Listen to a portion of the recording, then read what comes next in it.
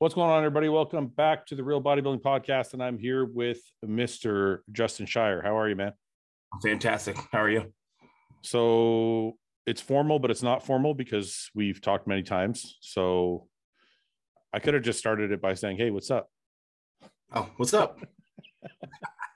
No. So we're gonna have a couple guys join us in a little bit, but I thought me and you would start out first, and we kind of get people to get to know you a little bit, because a lot of people have come on board and have seen your progress and saw you turn pro, but a lot of people also don't know you. So I thought first thing I want to do is just kind of show your Instagram and show people kind of who you are. So for those people who don't know Justin Shire, this is his Instagram page. And for those listening on audio, it's Justin_Shire. It's SHIER. And this is your page. So for people who don't know, he just turned pro at the Nationals, the NPC Nationals. This is at night, or is this prejudging? This is at night. That's prejudging. It's prejudging. Yeah, that's the morning show. Conditioning is fucking perfect. I mean, quads are feathered, like waist looks good. Everything's really dry but full. Yeah, I feel really good how he showed up. Is there anything you think you could have done at the Nationals to be any better? Is this the best that you are right now? I think the biggest thing, I probably can blame myself for this. I think in the last few weeks, I was a bit fucking possessed on the bike doing cardio, and I think I might have cardioed my legs off a bit. Well, it doesn't look like it from the back at all. Let me see from the front. Yeah, it looks good. Yeah, if you gotta go to I think the first shots that my legs look fine there. Yeah, and that was actually in the night show. Matt decided to put in a little more water. Yeah, because he thought it was like a little bit of a hydration thing, which totally could have been it. Why we couldn't fill up the legs. But like in the front shot, you can just see my legs look just a little downsized. Like if you look at I have a few shots from 3 weeks out where my legs are like blasting full. I think there's like a front relaxed. Yeah, my legs look okay there. 2 weeks out. Yeah, they do look a little bigger here. Well, go down like just a tiny bit. That front relaxed. Yeah. So that's 3 weeks out, fasted first thing in the morning. My legs look big and full. And I just was so obsessed with getting peeled that I was just fucking like possessed on the bike and going crazy. And I think I might have.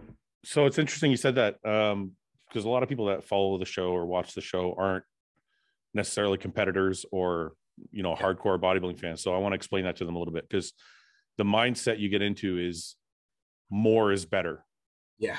So explain to people a little bit why you weren't just doing what you're supposed to and why you were going a little harder than you should. I mean, I was doing what I was supposed to. I just definitely upped the intensity a little bit there at the end, just because, I'm looking in the mirror. I feel like I'm fat and I'm just balls out on the bike, trying to, do everything I can to make sure we're dialed in. And it's easy to do too much. Are you kind of like a lot of guys? Like I was like that a little bit. Like the more you get ready for a show and the more you look at yourself, the fatter you feel. Yep. Even though you're getting leaner as the 12 weeks or 16 weeks go on, you feel like because you're looking at yourself so much every day, does it feel to you like you're not there? Oh, definitely. There at the end, I just kind of refused to even look at pictures. Like when we were at the host hotel, I wouldn't, like Matt was like, maybe send me some pictures. Like, no, I just want to come see you. I don't even want to look at myself.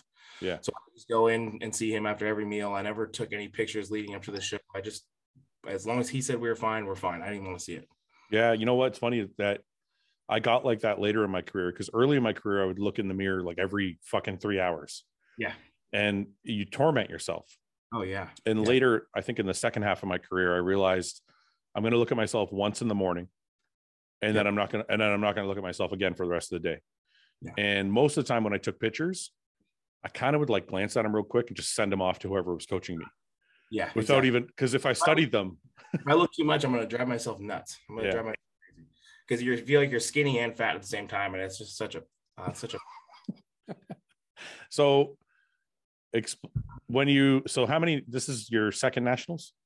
Yeah. So I competed for my first time in 2019. And then last year I did USA's in 2020, and I got fourth place there. And then this year I did Nationals. And so you've only done 3 shows.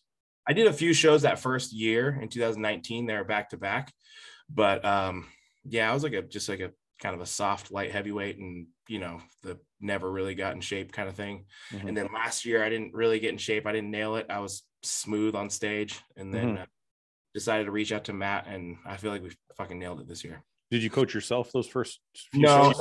I had a coach, and I'm not at all blaming the coach. I think it was just first time dieting type of stuff. Yeah. My body didn't really know what we were doing. So how many shows total have you done, and where did you place in those first shows in 2019? So I won the overall at the last show I did in 2019. I got second place at the other one. So total of 4 shows. Okay. When did you realize you wanted to make it a career, or did you even, I mean, I know you have another career, which we'll discuss later on, but when did you think you wanted to make bodybuilding, you want to pursue bodybuilding at this level? I think after that first show. Even though you didn't win, you were like, that's it. Even though I didn't win. Yeah. I mean, it was a big show. There was like 22 light heavies. Yeah. It was Emerald Cup in Washington. Yeah, the guy just beat me because he was in shape. Yeah. And well, I just I felt like through that prep, I thought I was going to kind of go in and, I was going to try classic actually. So I thought, let's just try my hand at this and see how it goes. But then halfway through the prep, I realized I'm not making classic. And then I realized how much I fucking loved it.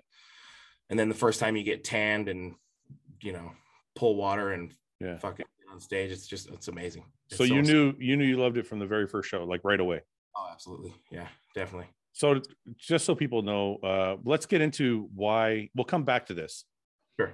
But you have a kind of a different story than other people, because a lot of guys, like even myself, that get into bodybuilding at this level kind of make it their career. So you have another career. So when you decided to go out at this level, were you already successful in your other career? And let's tell everybody kind of what it is you do, so they kind of get a backstory a little bit. Yeah, my businesses had already kind of taken off. I own a cannabis business. I own a cannabis dispensary and a cannabis farm. And then my wife and I own our gym. So those 3 things I had, and they were doing well. Yeah. Luckily, the cannabis business, it's big in my area. My retail space did like 1.5 million gross in its first year. Wow. You're very, very fortunate there. It took off. So I was in a great position to, financially to enter this endeavor and not really stress, which was a huge blessing. But I just spent the last, decade building these businesses and acquiring the skill set to actually make it within this realm. And then I was able to kind of pivot and put that energy into bodybuilding. Okay. So we're kind of jumping all around, but there's so many questions come up from that. When you say your businesses are doing well, and 1.5 in your first year is crazy, but how does somebody have they say it's hard to suffer when you're doing well. So most people that get into bodybuilding that suffer at this level, that do what they have to do to become a pro, they have to sacrifice a lot of things, and they usually are doing it because they have to get somewhere. If you're already successful, you had no problem suffering and doing it. Like, you're literally doing it for the love of it. You're not doing it for money, career, or anything like that. No, not at all. I'm not. I mean, don't get me wrong. I love business. So I see the business opportunity that bodybuilding has, and I want to pursue the business of bodybuilding, but I just love this stuff, man. I really genuinely fucking love it. And I truly believe that I can be great. Yeah. I think I can be one of the best in the world to do this. And that's where my head space is. Was that your thought from the first show, or is that now come to fruition after seeing the nationals? I think it's that that seed was planted in the first show, and it's definitely grown into something different now. But, right away, I think I realized I had a propensity for, putting on muscle, and, I've got good muscle insertions and great shape. And that was all pretty obvious in my first show. Yeah. But, over the next few years of really attacking this thing and working with Matt has helped tremendously, because he instilled a lot of knowledge, but a lot of self-belief. He believes in me. And that definitely helps me believe in myself. So I think it's a matter of surrounding yourself and with good people. And you yourself have told me, many times that you believe in me. So, these matter. So you had your businesses were successful when you started bodybuilding, but you said you own a gym. So how long before you got on stage the first time did you own the gym?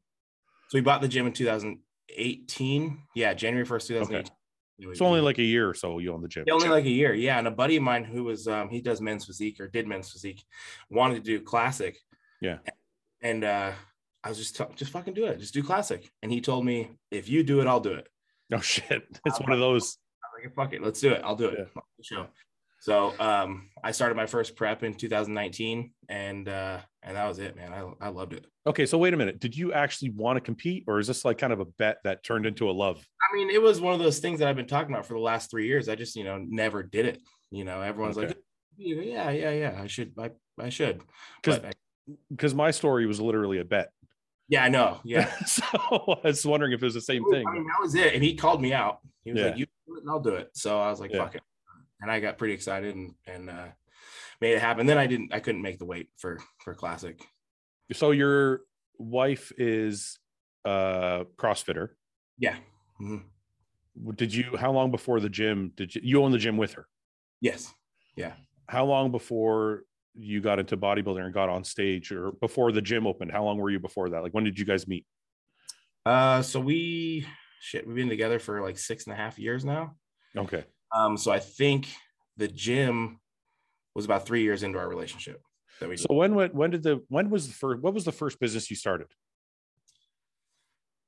Well, the first like legitimate on paper business was the dispensary. Okay. My brother and I, we had been growing, but it was like medical. And what we'd do is we were kind of growing. I started growing in my parents' backyard for a few years and, bombed and lost money and fucking rotted out my crop. And then years and years of doing that, we eventually leased our own property, and then we were able to buy our own property. But through that process, we were selling to medical dispensaries.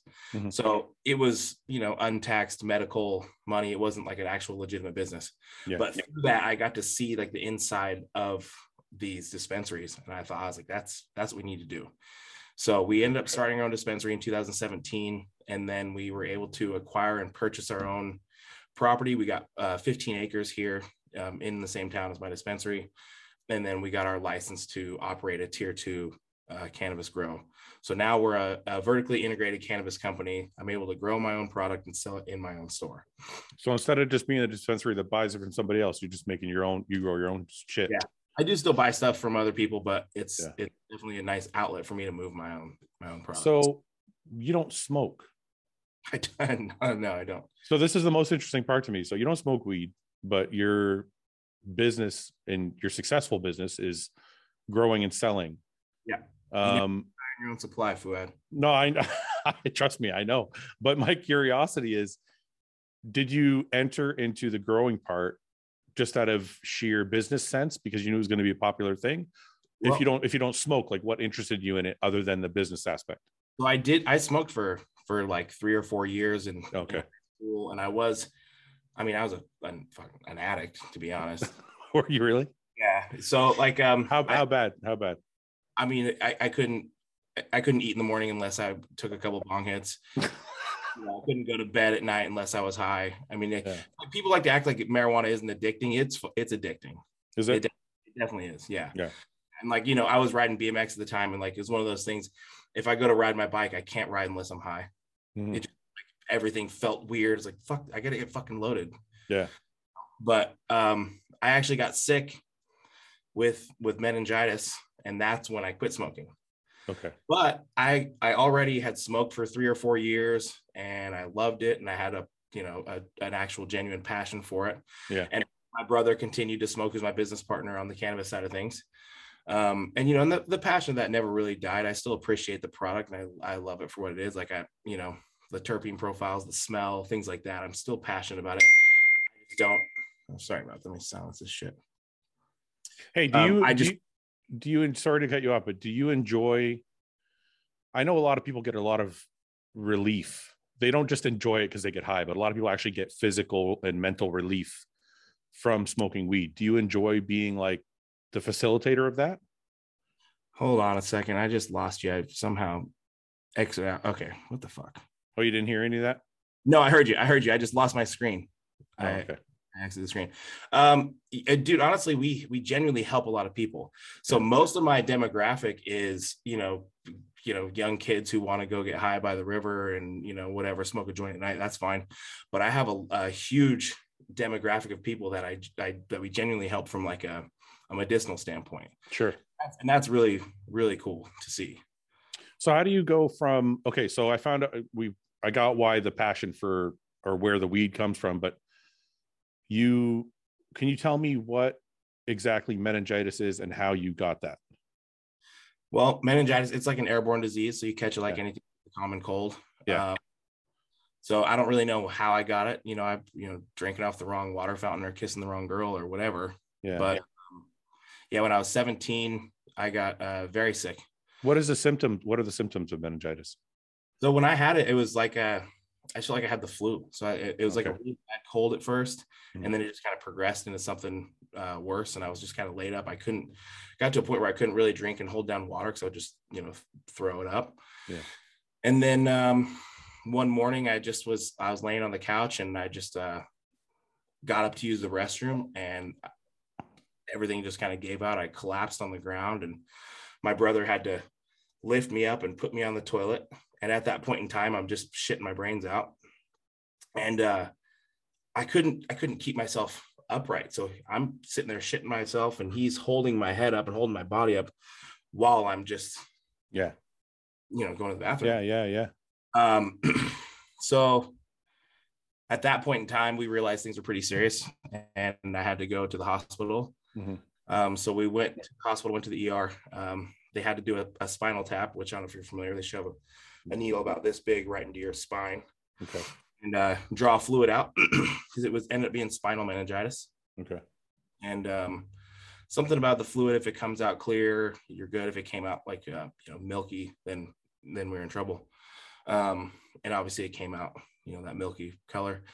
At that point, they just kind of rushed me to the hospital. It's a town adjacent to ours because they were just better equipped for it. And during that time, I just kind of lost consciousness and I woke up 2 weeks later. Really? Yeah. Yeah, it's pretty wild. So during that time, I was dealing with like some swelling in the brain. Yeah. So my brain's swelling, I'm just kind of losing it. And they've got me strapped across my chest and across my forehead and everybody's wearing masks and they're just like holding me down and I'm hallucinating. I'm kind of losing my mind. I didn't know what the hell was going on. And it was one of those moments that, I had liver and kidney failure. Everything was shutting down. When I was sitting there on the toilet with my brother, I'd never been more certain that I was dying. Like I was so acutely aware that my body was shutting down on me. Mm-hmm. It was terrifying. It was really scary. So you're out for 2 weeks. Are you you're in a coma? Like what is like? Yeah. Mm-hmm. So I was in a medically induced coma for that 2 weeks and I was on dialysis and I had sepsis. So your body will take blood flow to keep your heart and your brain going and it will take it from your extremities. So that's how I ended up losing these 3 fingers. Okay. When I woke up out of the coma, these 3 fingers were black, almost like frostbite. Yeah. You ever seen Mr. Yeah. That's what my hand looked like. So they couldn't repair it. They couldn't repair or get blood flow back to your fingers. So they just. Yeah. So they had to amputate. Yeah. So at that point, there wasn't really anything to do. So and that was before the gym. Was that before you met your wife? Yeah. Yeah. I was 17 at the time. 17. So you've referenced your brother a lot so far in the podcast. You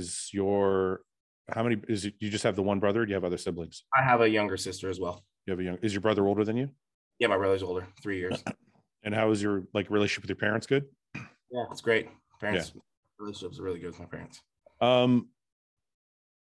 So what made you quit smoking weed? Was it just because it was a near-death experience and you're like, I want to be healthier? Or what was it that kind of switched? Well, I was in the hospital for 3 months during that time. I was in the ICU for about 3 months.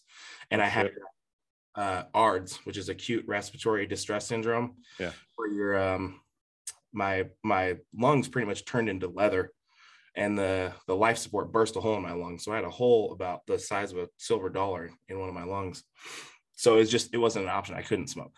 Okay. But after that, once I got out of the hospital, after spending 3 months not smoking, and then I can't smoke because of the ARDS, I just never made my way back to it. And it's also, I feel like it's one of those things, once you have a tolerance for it and you lose it, like trying to get it back, every time I smoke now, I just feel like a complete moron. Oh, so you have tried to smoke? Yeah. Oh yeah. Over the years, my brothers me to get high a good couple dozen times, and every time it's a disaster. Every time. The bad influence, your brother. Yeah, definitely. So how does that feel? And forgive me if this is at all not the same, but I had pneumonia a while back. Like, I don't know, I want to say it's almost 10 years ago now. And I was in the hospital for like 4 days. Yeah. And they told me that it scarred my lungs. Mm-hmm. How is your performance in the gym? Does it affect like your ARDS? Does it affect your performance in the gym at all? Does it affect your breathing? At this point, I don't think so. I don't really notice anything. Did it after? Like, did you notice that at any point? Yeah, after for a while. Yeah, for a good long while. I mean, I was, they used to say, I don't know if you remember on was it Malcolm in the Middle? There's that kid that takes a deep breath. Yeah. When he has to talk. Yeah. That was me for like 6 months. Okay. Yeah, I just like could not keep any lung capacity, any oxygen capacity. But now you don't feel anything. No, I feel good. Okay, so explain to me where the passion for working out comes from, because I know you told me you were a BMX guy before that. So when did you start the BMX thing, and why did that go away? Well, I was hit by a car riding my bike, and I broke my leg pretty bad. I'm gonna show people the X-ray. Yeah, so I don't remember, I think it's 2013, 2014, I was riding my bike downhill. We're kind of hill bombing, and I ended up running head on with a car that was driving uphill. And you'll see in the X-rays, I broke my femur in 3 places. I broke my femoral head completely off. Yep, there's that skinny. This is BMX, Justin. Yeah. I cannot believe. But you know what? Were you working out at this time? Because you look like you got some muscle here. Yeah, I mean, I think I might have been going to the gym. I think this is after I broke my leg. Oh, okay. Yeah. So I think I had been training like a tiny bit. But either way, I'm still like 185 pounds. Yeah. But the accident was pretty serious. And I just went into the gym afterwards, just hoping to rehab my leg. And this is the leg break. This is your femur. You can see right there, like the femur broke in 2 places here and here, and this piece in the middle broke in half. And oh God. Half of it was attached to my femoral artery. So when they reattached it, when they put the rod in, rather, they didn't reattach that piece. Yeah. I had when I got hit by the car, something hit the back of my neck here, and it hit my carotid artery, and I ended up losing like a little over 6 units of blood. So I came very close to bleeding out and dying at that point, because you only have 8 to 10 units of blood in the healthy male body. Yeah. So when they reattached that, they just left it floating there, which is totally bizarre. I ended up making a union eventually, but now I kind of have this big bone mass in my left femur. Yeah. You can see it a little bit in like some of my posing sometimes, like in my front double, you see a little notch taken out of my left leg. Yeah. But yeah, that's really where it came from. I just I wanted to rehab that leg, and I just got into the gym to do that. And after a year of being on crutches and working out, I just kind of fell in love with working out. So how long were you BMXing for? Probably about 10 years, about maybe 15, 16 years old to about 26. How old are you now? I'm 34.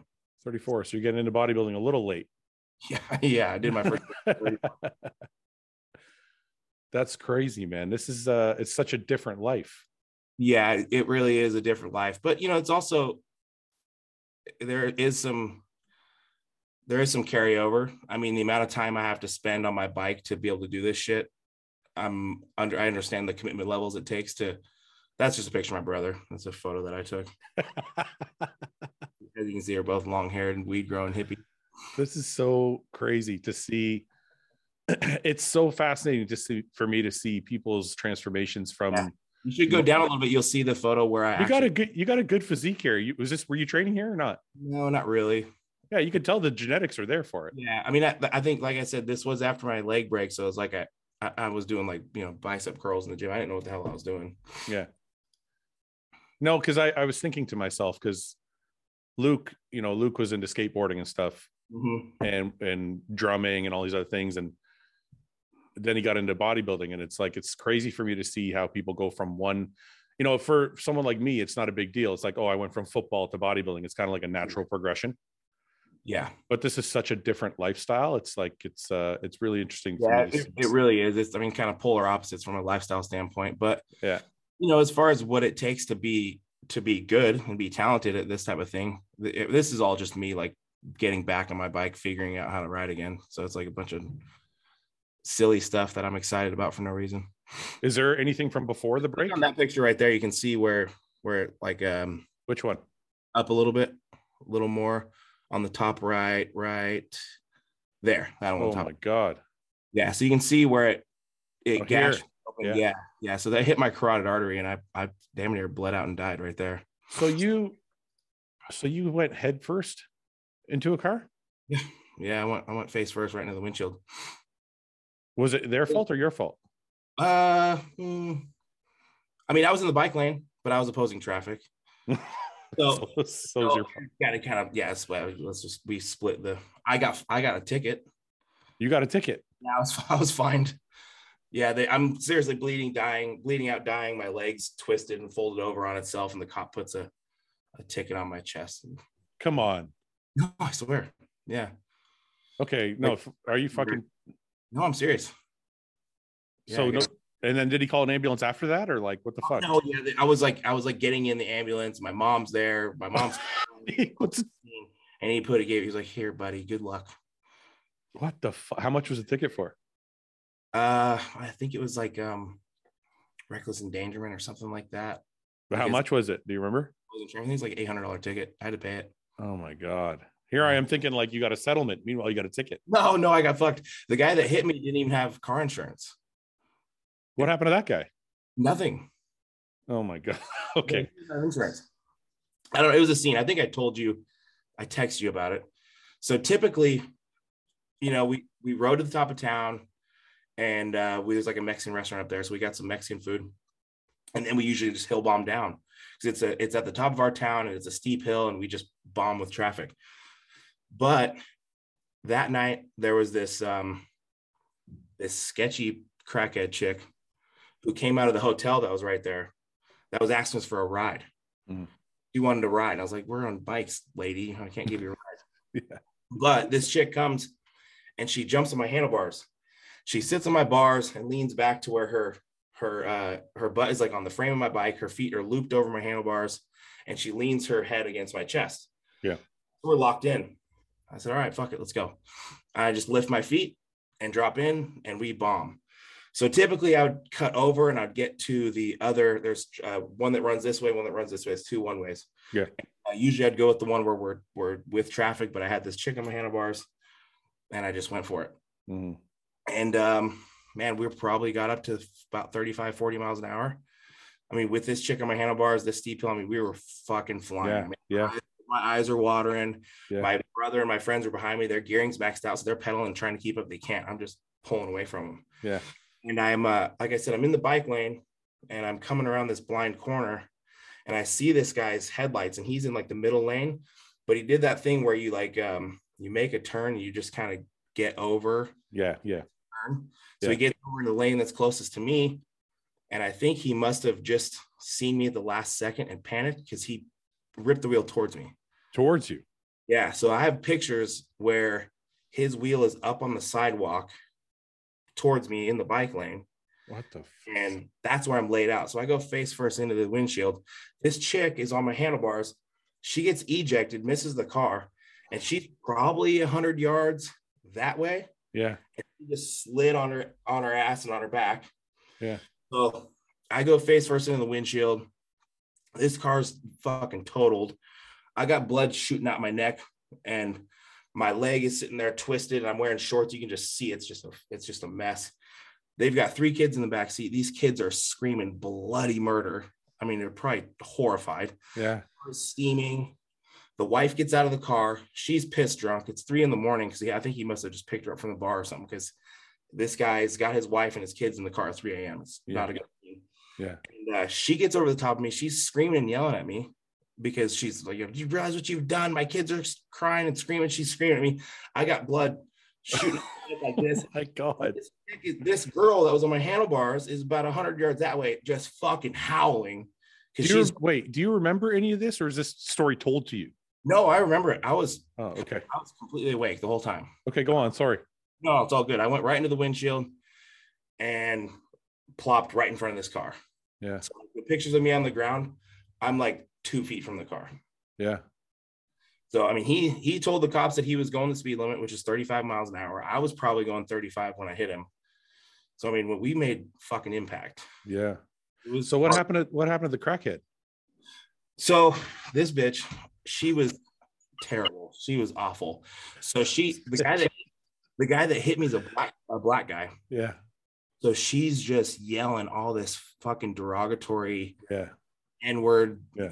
It was bad. It was they load us up both into the same ambulance, and she's just yelling the N-word over and over and over again. We get to the hospital and they approach my parents and they go, "Hey, just want to let you know the baby's okay. But she did have methamphetamine in her system." And my parents are like, "What? The baby? What are you talking about?" She's, "Oh, shit. Your son's girlfriend is okay. The baby's gonna be okay." So she's pregnant and high on meth, and they think she's my girlfriend. Yeah. Not my girlfriend. Yeah. Just a weird crackhead. But apparently she's high on crank and 12 weeks pregnant, and baby's gonna be okay. Okay, wait a minute. So are you still awake at this point? At that point, no, they rushed me into surgery. So how long was it before did your parents know for sure that wasn't your girlfriend, or did they think all of a sudden? Yeah, they knew. They were like, "No, that's not his girlfriend." Okay. Here I am thinking like you're passed out and your parents are like, "What the fuck?" That's when they found out I'm having a baby. Holy shit. That's a crazy fucking story, man. It was wild, dude. She ended up walking out of the hospital that night. She was fine. Of course, right? Yeah. Weird crackhead. The crackhead. She couldn't feel anything. She just rolled away. She stumbled down the road and was fine. Were you fucked up at all or no? Was I fucked up? Like, were you high at all, or did you smoke that night or no? Oh, we did a little drinking. But by the time I got to the top of town, I had Mexican food, and after all that, I wasn't like buzzed or anything. So you weren't fucked up, yeah? No, I wasn't fucked up. I was fine. I just was, dude. I was just 26, and I'm just I was a bit of a loose cannon. So of course I just hill bomb a fucking hill with some crackhead on my handlebars and run face first into a car. Is that how your kind of whole childhood was? Like, were you a troublemaker or no? I wasn't a troublemaker, but I was just, I was like fuck around. Yeah, for sure. I mean, you see, I'm doing backflips on a BMX bike, stuff like that. So I was always kind of like that. What was school, Justin, like? Like, did you do well in high school or no? Oh, I got high the whole time and didn't do shit. I skip all your classes like I did. Skipped all my classes. I remember I had a weight class that was right after lunch, and I would always get high at lunch. And I remember going in and they set me up with like this little football player kid, and we're benching. Yeah. He puts 135 on the bar, and he's just repping it. Yeah. Just funny little football player. I didn't know. I remember getting underneath that thing, and that 135 crushed me, and I couldn't do a rep, and I was fucking so embarrassed. And he pulled it off my chest, and I just never went back. That was it. Fuck this. This is stupid. Now look at you. Look at me. Do you know that? Do you know that kid now? No, but I'm gonna find him on Facebook now. Send him an IG post of you doing 4 plates. Yeah. That's hilarious. Lately, motherfucker. He totally set me up too. I think he knew, and it was like he wanted to embarrass me. I remember it being like this cocky thing. I was like, this little asshole. I quit dressing down. I never went again. But yeah, when I got sick with meningitis, I got sick like the week before finals. So I ended up not getting like any of the credits for that year. And then I was in the hospital for the majority of that school year. And then even when it came to like re-enrolling, if I was going to repeat my senior year, I still had like doctor's appointments in in the town over. I still had doctor's appointments 3 times a week. I had like follow-up surgeries on my hand. I was still like in a wheelchair, and like it was just wait a minute. I'm confused with the timeline here. So when did the BMX stuff start? While you were in high school? Yeah, more like middle school. Yeah. And then when was the accident? You obviously were still in high school during the accident? The BMX accident? Yeah. The car accident? No, car I was like 26 at the time. Yeah, it was way after. Yeah. So what do you mean? So the meningitis, when did that happen? That happened when I was 17. In high school. Oh, okay. So I'm thinking like, okay, so I'm sorry. So No, the meningitis happened, you lost your fingers, and you were still BMXing the whole time. Yeah. Okay. Like a big, huge comeback that I had to, overcome. Riding bikes with half a hand is not easy. Well, it's not. Sorry, go ahead. No, it's fine. But when I broke my leg again, I remember it was like, I have to make this huge comeback again to get back to my BMX bike. And I just felt like I didn't have it. Okay, wait. What do you mean broke your leg again? When did you break it the first time? I broke it the first time when I got hit by a car. But I ended up, after about a year of non-weight bearing, so I couldn't weight load for or weight bear for like 10 months. Yeah. So I was like for 10 months. And then I had to have another surgery because I had a non-union in my femur. So what they did is they pulled all the hardware out, and then they did like a bone fusion because they had to wall out the inside of my femur for bigger hardware. Yeah. And use that bone to fill in some of the spaces where I didn't get a union on my femur. Okay. Then it was like another 8 weeks without weight bearing. And then I ended up having that hardware pulled out because by that time I was trying to actually like squat and leg press. So when I would do like a squat, I would go down, I would feel that hardware shearing the inside of my glute. Did you feel the hardware, it's probably seen in one of the pictures. I mean, that rod was like this long. Yeah. It poked me in the back of the glute when I would squat. So I had the hardware pulled out. But anyway, after about 18 months, I got back on my bike and I was riding my bike and I broke my leg again. Same leg. So I ended up going over the handlebars like into a bowl, and I just landed and hyperextended my leg. I thought I just grenaded my knee. It just felt like my knee just exploded. Yeah. But it was a plateau fracture where the top of my tibia cracked in like 3 places. Yeah. Wow. So I broke that same leg again. And at that point I was like, I am so done. So did you have surgery after the second break, or is it just heal like in a cast? No, it didn't require surgery. I just was on crutches for 12 or 14 weeks or something like that. And then you're like, fuck it, that's it, I'm done. And at that time I'd spent the last 18 months in the gym consistently. Yeah. This is all I had. I couldn't bikes. And that was where I was like, this is what I'm doing now. So you developed a passion for it through rehab? Yeah, absolutely. Very cool, man. That's a fucking crazy story, man. It's a lot of adversity to go through, man. Well, when people be like, oh, I can't squat, or I can't build my legs because I got a bad hip, I'm like, man, fuck you guys. I don't hear it, dude. I hear it so much. You know what I'm talking about. You hear people all the time. Yeah. Oh, dude, I'd love to squat, can't do it, got a funky hip. Yeah, no, I know. I broke the head of the femoral head, the ball of my hip completely off. Yeah, no, it's crazy. So after all that, how do you fucking deadlift? I've seen you deadlift like a shitload of weight with no fingers. Are you is it all straps? Because I'm like, how the fuck is he deadlifting all this weight? Well, I got these Hostiles wrist straps. They can really anchor me into the bar. I set you up for that. No, seriously though, is it wrist straps? You're not using your straps? Yeah, I mean, I've still pulled like 405 off the ground for reps with no straps just to kind of see if I could do it. What do you do? Just hold it with the one finger? I still have my index and my thumb, so I'm able to grab it. But yeah, it's optimal. But as long as I have straps, I'm able to crank in, and I'm good. So explain to me the passion and the suffering when you're making a lot of money. A lot of people have a lot of trouble with that. I mean, obviously there's examples of people that don't, because we see Chris Bumstead, who's obviously doing very, very well for himself and still suffers and gets the Olympia win. But most people, when they start getting into the successful, comfortable lifestyle, don't have an easy time in bodybuilding because it requires a lot of suffering. Yeah. I just want this shit more than anything. I want to be great. I want to do this more than anything. I'm absolutely obsessed with it. Is your business running to a point where you don't have to spend a lot of time doing it? The retail side of things, it's kind of just a revolving door of income, and I've got good management in place, and it really kind of runs itself. It doesn't require much of me. But to double back to what you're saying, like when I'm making a lot of money, when I say my company did 1.5, that's gross. Oh, I understand that.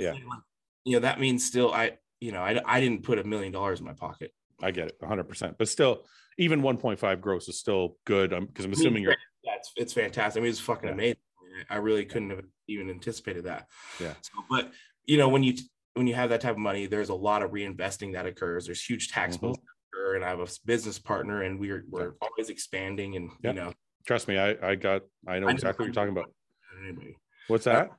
I said I know you understand better than. Yeah. No, but I guess I should rephrase what I was trying to say. So it's less about money, and it's more about passion. So my philosophy, and a lot of people will disagree with this, but my philosophy has always been, if you chase 2 rabbits, you're going to lose one. So what I mean by that is, some people will try and do too many things at once. And if those things are all big things that require a lot of attention, they generally don't do well at both. Right. So that's why that's kind of where I was more leading, more so than the money. I'm more like, are you comfortable over there where you can leave it and put your focus onto bodybuilding and really excel? I think a lot of it is just appropriate delegation. I have a lot of good people in my corner, and it's hire smart and fire fast. And I mean, it's hard. I'm not going to act like it isn't hard. I mean, it requires a lot of me, but I think if I didn't have all this going on, there'd be a huge void in my life. And like those times that there isn't much going on, because a lot of the cannabis thing, as far as the growing side of things, is seasonal. We have some greenhouses, but like our big hustle season is our summertime. Our summer and spring. And through the winter things slow down a lot, and sometimes I just don't have much going on in my day. It drives me nuts. Oh, I see. So you can parse out your time into plan out your season to kind of go around your work. Yeah, definitely. This prep was tough because I dieted right through our harvest, and it's hard to be fully present when you're 3 weeks out. And, you're also harvesting, thousands and thousands of plants. Yeah. Tough. Where did the business sense come from? I think growing up, my dad always ran his own business. He ran his own painting and construction business. And I just got to see, my old man do well for himself and be his own boss. And I would never be a good employee. I was never going to work. I just couldn't do it.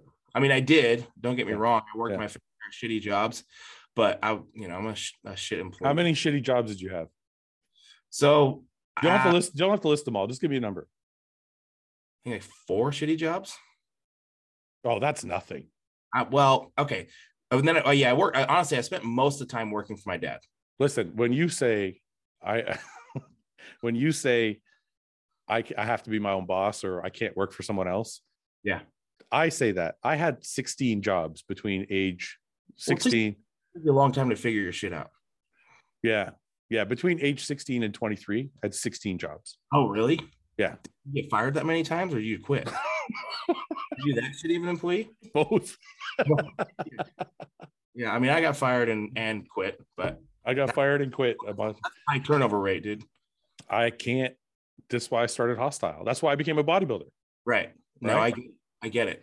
Yeah. I started working for my dad, and it was pretty lax, and we made good money, and then, it's working for family. So if I didn't want to go to work, I would just, tell my dad I'm not going to work today. What'd your mom do? My mom has always worked with like developmentally disabled, so she's a caretaker and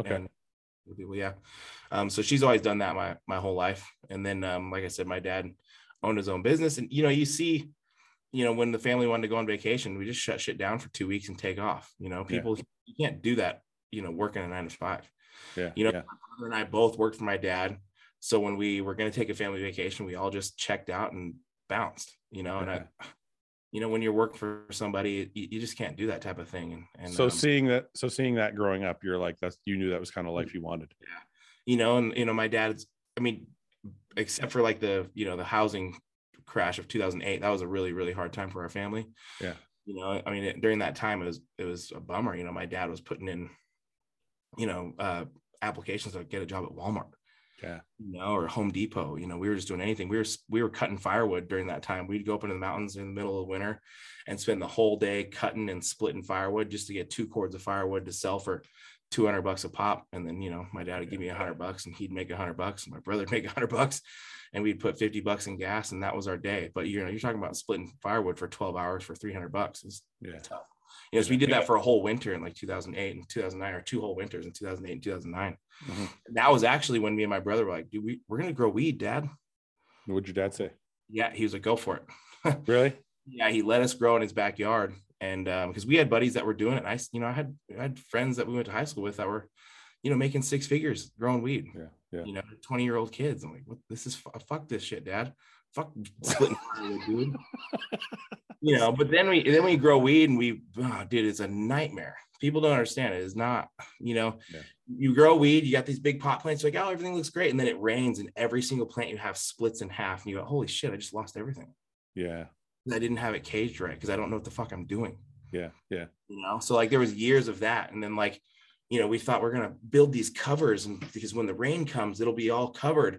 But what you don't realize is that what you created was a fucking sauna. And now all my weed just molded and I lost everything again. So, but it took that was 2 years where you're like, oh, I didn't make any money. I lost everything because I was an idiot what I was doing. Was your dad still on board even though you fucked up? Yeah, he let us destroy his backyard and make a mess. I mean, terrible. Now if you look at my farm, it's beautiful. I mean, everything, it looks like a vineyard. Everything's in straight lines. We streamline everything. There's not a piece of trash anywhere. Yeah. It's beautiful. It looks like a fucking golf course. My brother's got, crazy attention to detail. So he's watering every square inch of that fucking place and making sure it's green. And, it looks nice, but my parents' backyard looked terrible. Is your dad involved in the business at all? Like, have you given him a piece for fucking the torment you put him through? God, I owe him a piece.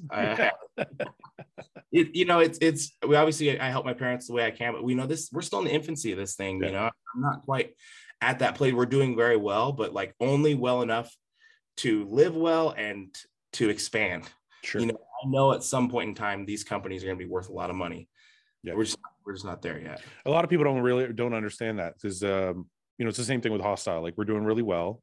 Yeah. And we have a ton of sales and we've exceeded our numbers that we expected, but it's the first 5 years of any company is like, just reinvest, like I barely take a salary. Yeah. Yeah, for sure. So I'm like, everything just, it made 1.5 million, but me and my brother were taking $2,000 a month. Yeah. That's exactly. Yeah. That's poverty. That's like living in poverty. It was tough. Yeah. Yeah. A lot of money. But I mean, you make that sacrifice so that you can, in 5 years, you can look and go, okay, yeah, we've made the adjustments that we had to make, and now we can take more. A lot of the liquidity in the company to continue to expand and to make sure that all my employees and vendors were always taken care of. I've never had to burn anybody on money because I didn't, I've always made sure there was money in the safe to take care of business. How many employees do you have? Across the dispensary and the farm and the gym, I think it's like 17 total, 16, 17. How does that feel? How does it feel? Like, how did it feel when you had your first employee? I felt good. Yeah. That first employee, we went completely broke because when I signed the lease for this retail space and I paid rent on it for 8 months before we opened business. Yeah. The licensing process just took forever. So during that time, we're remodeling, we're redoing the floors and paint and all that shit and hired employees. So I'm paying salaries, I'm paying leases, I'm paying rent, and I'm paying everything. And that first day we opened our business, I had to borrow $200 from my wife, my girlfriend at the time. I had to borrow $200 from her so I could put $100 in each till so I could have cash in the till. Yeah. Open business on my first day. Yeah. That's where we're at. I mean, we went completely liquid. I spent everything and I was puckering my butthole and I borrowed $200 from my girlfriend. Yeah. To open shop the first day. When we hired our first employee at Hostile, it was a proud day for me. I didn't think it would be. I didn't think it would be like a big deal. I was like, whatever. People just have employees. You don't really think about it. Yeah. But then when you're actually paying somebody a salary and they're like, when you see them providing for their families off of what you've built, I think it really hits like around the holidays, when you've got, I've got like 6 employees at the store that I see, you follow them on social media and they're buying their kids toys and they're providing for their family, and you know that that's actually coming from something that you built. Yeah. That's an amazing feeling. It is very cool. Yeah. It's how do they say it? It's an unintended perk, I guess. I didn't really think of that when I started the company. No, yeah, it's not something that you have like the forethought to think about. You're just caught up in building your business. But then when you sit back and you actually see that you have, a dozen families that rely on you, and are actually able to provide for their family because of you, that's an amazing feeling. So what's next? What are we doing now? So you turn pro. Mm-hmm. You're looking to the stars. You think you can go as far as possible. Yeah. What is the next move for Justin after turning pro? So I'm going to take 2022 completely off, and then compete early 2023. Mm-hmm. And I just need the time to put on some size. But aside from that, just hone in on bodybuilding and business. And so we're thinking what first year we see you on stage is 2023 New York Pro, 250 pounds. Yeah, sounds good to me. I don't know about 250. I was only like 216 on stage. Were you really? Yeah. I guess you're heavyweight, so you had to be under 220. Yeah. So I mean, ideally, if I think I could be very competitive even at 230. Well, I was just going to say, people, it's funny because everybody says the weight is this and weight is that, but everybody carries their weight separately, differently. Yeah. I mean, I'm not Phil Heath, but didn't Phil Heath win his first Olympia at like 232 or something? I was actually just going to use that example because my heaviest weight on stage was like 258, 260. Yeah. But I think Phil was like 255, but looked like he was 5 times bigger than me. So it's like everybody doesn't carry their weight the same way. And you're right. You probably could get away with competing at like 235 and really look just as big as everybody else. Yeah. Yeah. I'm excited to see what happens, man. And I'm happy that you're part of our team. Absolutely. And I'm happy that we do this like quick podcast and kind of give people an introduction because you got an interesting story. But I'm going to we're going to wrap this. Okay. We'll get this podcast out as you and you alone. And then we're going to bring in the other guys for another hour or however long you have. Let's do it. I love talking about myself. This is a lot of fun. Okay. Hey guys, thanks for watching. Please subscribe, share with your friends, and like the video. And if you get a chance, check out the description for all the different links to all the different places you can find Hostile and myself. And lastly, check out hostile.com for our new line of supplements and all of our apparel and gear. Thanks again for watching.